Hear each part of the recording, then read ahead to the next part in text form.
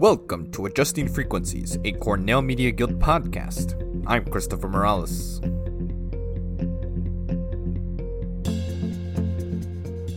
Hi everyone, I hope you're all doing well and staying safe as we continue to navigate this global health crisis. If you're a new listener, I greatly appreciate you checking this out. If you're an alum wondering where the heck I've been, I promise I've been recording new interviews. It's a matter of having enough time to sit down and edit them. I'm also a perfectionist and have been thinking about restructuring a few things, so forgive me for this soft relaunch. But we're here. If you listen to the welcome episode of this show, you'll know that I'm on a mission to collect stories from different Cornell Media Guild alumni over the years. However, I think this podcast is also going to be a tool for me to inform other alumni, and perhaps the general public listening, about some cool updates from the Guild. For example, we had a successful online reunion and symposium in the last couple of months. Our current GM and president were able to offer updates on the upcoming year, other alumni gave presentations on their areas of expertise, and I even had the honor of premiering an amateur film touring the 604 East Buffalo Street studios. If you missed out, you should definitely check out the recordings, and I know there will be more online programming in the near future, so make sure you're subscribed to the alumni newsletter, and if you're not, feel free to email alumni@wvbr.com and we'll take care of that. Alright, that's enough yapping from me. Here's today's interview. Well, Mr. Whit Watson, thank you so much for joining me on Adjusting Frequencies. As you know, I'm just trying to collect stories from VBR alumni from their times, what they believe deserves to go down in the history books. And so I'm just going to get straight into it. What years were you active with VBR? If there's any specific role that you held that you were proud of? And I think more importantly, which studio did you experience? I'll start with the last question first. So the studio that I experienced was Linden Avenue. I think it was 227 or 229 Linden Avenue. The building that, to the best of my memory, was at one point a gas station or an auto repair shop before it was a radio station. It was old and filthy when I got there. And when I got there was the spring of 1990. So January 1990, the spring of my freshman year. I walked in at the behest of a floor mate of mine, who was also a VBR alum, named Liz Hagland, her married name Spoto. Liz Spoto lived on my floor in Sperry Hall, which no longer exists, the old university halls on West Campus. And she was a communications major, and she knew that I had an interest in broadcasting. I actually started at Cornell as a baseball player. In the fall, we practiced pretty much 7 days a week. And I made a decision that I wanted to pursue my dream of broadcasting and journalism, and that playing a varsity sport there was just too much of a time commitment. It was really kind of overwhelming. So that's when I started. I trained as a sports announcer under then sports director Grant Claypax, and he kind of taught me the ropes. Eventually, I was the sports training director. I was the sports director my senior year. I graduated in '93. And also found time in between to become a jock. I did some overnight DJ sessions, and I don't think I ever got much further than overnight, maybe one step higher than that. But I was pretty deeply involved in the sports broadcasting department there for all 4 of my years. So a lot to dissect from off of that. Did you also major in communication, or was it something different? I was not a communications major. I was an English major. I was in the Arts and Sciences College, and I always had an interest in broadcasting. And in fact, I looked at schools that had communications programs and journalism programs. Cornell was the one place where I didn't visit the student radio station or television station. I never saw it before I enrolled. And I knew VBR existed, but on the campus tour, they don't take you into College Town. They take you around campus. So right. I never saw the building until I walked in. And honestly, and I say this all the time, not just for your podcast, that was the most valuable education I ever could have received in my chosen field with the 4 years I spent at the radio station. But no, I was an English major in art. Well, if you never saw the studio, I think it was kind of a good thing that you never had a chance to see it before you officially locked in with us. So what other schools were you able to get your talents from and steal them away from other schools? What other schools were you looking at? I looked at the University of North Carolina. I looked at the University of Florida. That's where I'm from. I'm an Orlando native. I looked at Penn. I looked at Virginia and Stanford, and my final 2 were North Carolina and Cornell. Big differences, a lot further away from home, but anybody who attended Cornell knows that there's so much appeal to it in terms of you can do anything. You can be an English major who works at a radio station. There's just the opportunities and the diversity and the number of different paths you could choose were what sold me on going to Cornell. Well, we were certainly happy to have you. Let's fast track a little bit to your sports announcing days. What do you remember in terms of the real sports work that you were doing? Was there a particular team that you just loved covering? What were those days like? I was a big basketball fan, so I liked covering basketball. They would do sort of a midnight madness, like opening to practice, that we would go cover. We would cover games and get interviews with players after the games. And of course, hockey is a very big deal. We'd go to the hockey media days. Back in the day, VBR didn't have the rights to actually broadcast any of Cornell's games. So our coverage was limited to attending the game, getting some sound from players, preparing a report for that evening's newscast or sportscast. The one thing we did do, a couple of guys in the department and myself took tape decks, cassette tape recorders for you youngsters out there, and put headsets on and would go to the basketball games and do mock sportscast, do a mock play-by-play, just to have some tape of us actually calling a game, because we didn't have the chance to do it live. And I've had a couple of friends of mine and I would do maybe 3 or 4 games a year. So that was the bulk of it. Hockey, obviously, then and now was the number one story. Whatever happened with the men's hockey team was the lead story. But, baseball season, basketball season, we tried to send people as often as we could. Is there a particular story that always just sticks with you in terms of your time at VBR, whether it was a big success, a big challenge, just something that you think deserves to go down in the history books? There were a couple of things. There were a couple of opportunities. For example, there was a hockey player named Kent Manderville, who was the star player for Cornell during my era. We actually kind of helped break the story that he was leaving school early to go enter the NHL draft. And we learned that in a bar in College Town when a friend of a friend introduced me to him, and we started talking, and he kind of casually mentioned that he was leaving to go to the NHL. So that was sort of the big break that we were able to pull off in those 4 years. But on a personal note, when I handed off the sports director position to the gentleman that followed me, Dan Weinberg, who's now a vice president at CBS Sports in New York, by the way, I wrote a handbook, and I tried to be as complete as I could. Every single thing a sports director would need to know, from scheduling, shifting, how to pull the AP, what happens when it doesn't work, coverage, et cetera, put it all in a 3-ring binder and handed it off to him. I'd love to know what happened to it. I don't think it lasted very much past Dan, but maybe somewhere in the archives, that 3-ring binder from 1993 still exists. I'd love to know if somebody has. I mean, potentially. I'll tell you this much: there are so many documents that are just lying in and around in the Buffalo studios right now. I like to go through them every so often, usually because I'm trying to look for a very important document like our license and make sure it hasn't expired. Right. But what you're describing, we put them now on a Google Drive, the media, of course you do. Media Guild continuity documents is what we call them. And every year we emphasize that for the transition, please write your manuals. What is the next person supposed to know? I don't think there is a single manual that is 100% complete for the positions. At most, at best, 50%. It's really impossible. It's a good effort. It's something, and I'm glad, by the way, I'm really glad that we still do that we still kind of hand it off to the next generation of leadership, because that's really important. And those documents, I mean, what you're doing right now and those documents to trace the history, I've been in this business literally for 30 years. I'm just turned 49. I was 18 when I walked into the building.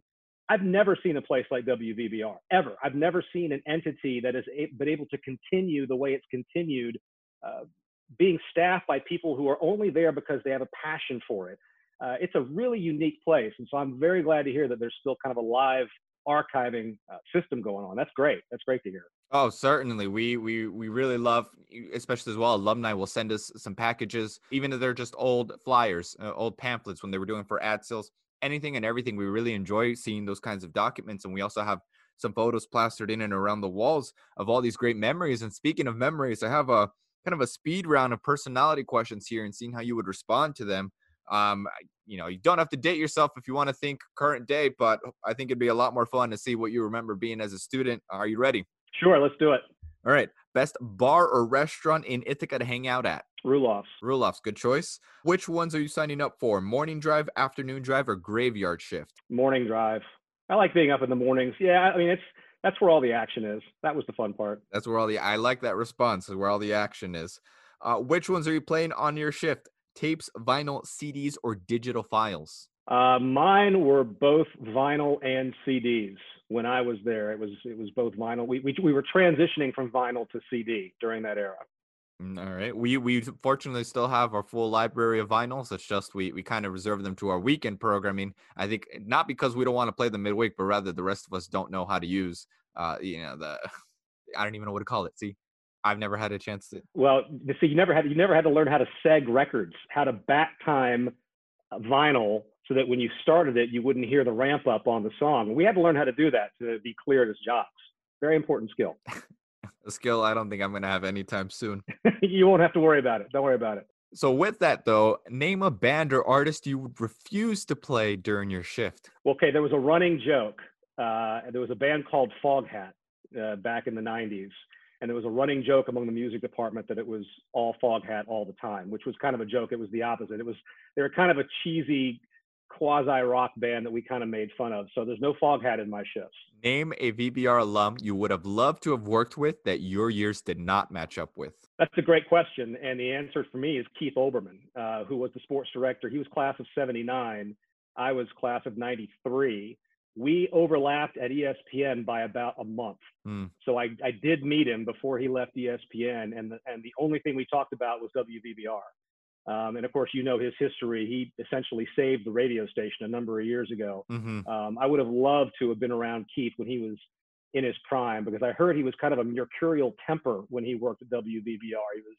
He ran a little hot, from my understanding. So I would have loved to have had the chance to work with him. I mean, I'll tell you this much. We still have all kinds of personalities at the stations these days, mine's included. I was just fortunate to be able to walk off last March, finishing my term as general manager. But it is what it is. It's a radio station full of love and just a reputation that will always precede it. That's right. I want to talk to you a little bit more about what WVBR gave to you, and professionally and personally, what VBR has meant for you post-graduation, once you're done, and now being an alum.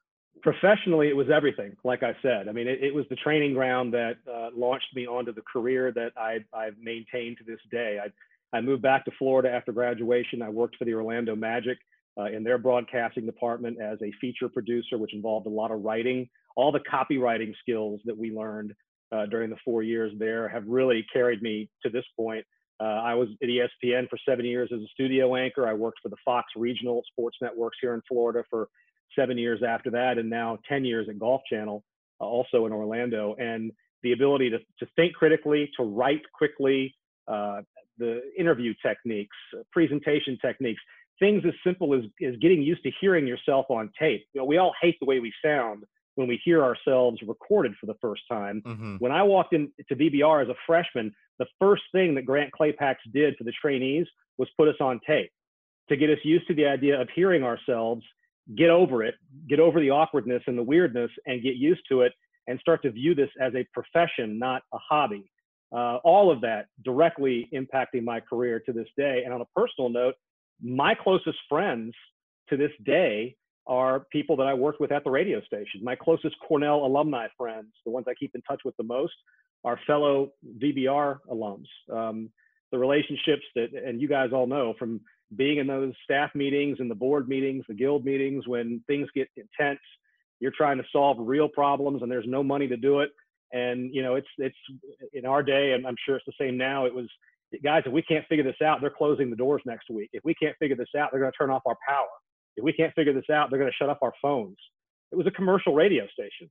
And when you're in it with friends, those friends become pretty tight for a long time. So and I do want to give actually one more shout out to another alum that I did work with, in case that she might be a part of this as well, is Kate Snow, who is now, of course, a newscaster for NBC, one of their anchors. She was class of 91 and I was class of 93. So she and I did actually work together on some mornings and middays, and really someone who, when you listen to her and talk to her, you knew she was going to be in the industry. You knew she was going to make it. So that was probably one more name I wanted to throw out there. No, I greatly appreciate that as well. A couple of semesters ago, so there's a lecturer in the communication department, Christopher Byrne.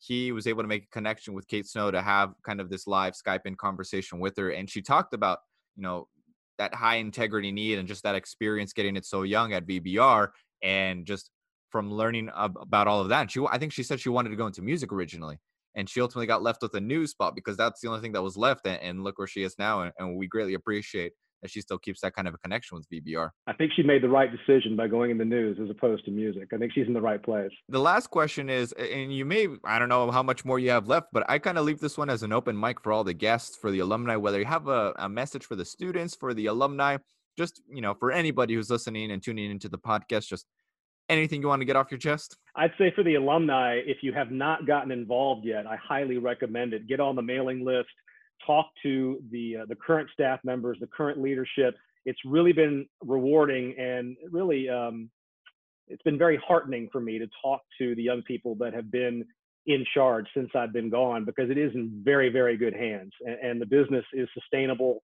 And the next generation of young people that have the same passion that we did 20, 30 years ago are there. So if you're an alum and you're not connected, I highly recommend it. If you are a student, a staff member now, I hope you love it as much as we did. And I hope you're having as much fun as we did. And I hope that you will maintain those relationships.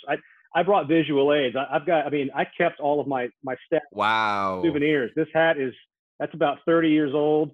And then over here, this is hard to get now. This is a 1990 something vintage WVBR staff T-shirt. I just pulled this out of my closet 5 minutes before I walked out here. I mean, these are lifetime connections, and I hope everybody that's there feels the same way about it. No, I'm gonna have to definitely take screenshots and share that when I publish the episode. And I greatly appreciate the comment about you saying to get the alumni involved. I mean, we love talking to the alumni, and we love having these kinds of conversations. Even if our ideas don't match up, it certainly gives us perspective on what to do next. Because I think what's so crazy about radio is it's been one of those industries that's been trying to navigate, the new 21st century with now the rise of more digital rather than in, traditional FM airwaves. And so we've really appreciated ideas for new digital content. Certainly for podcasting, I've had the pleasure of trying to get a few up and going and getting VBR in the podcasting space. And it's going to be continuously changing. But in any case, I think it's just a lot of fun. And, we love seeing people like you and who we can become. And even if we don't go into the media industry, just finding success in our own ways. So I really, really greatly appreciate that. Well, it's my pleasure. Coming to date myself as someone who graduated from Cornell without an email address. There was no internet in 1993 when we left. Everything done by hand. To see what the station has done in the digital realm, to have a streaming service, to have the record label, which is a brilliant idea, something that was a long time coming, and all the different ways that the station is keeping up with the technology. Like I said, heartening is the word that I used. It was very encouraging when I went back, and I've been back a couple of times now to see the building and the operation. It's very encouraging for us who want to see it go on forever. Well, Mr. Whit Watson, greatly appreciate your time. Thank you so much for being on the podcast. Cheers. Thanks again.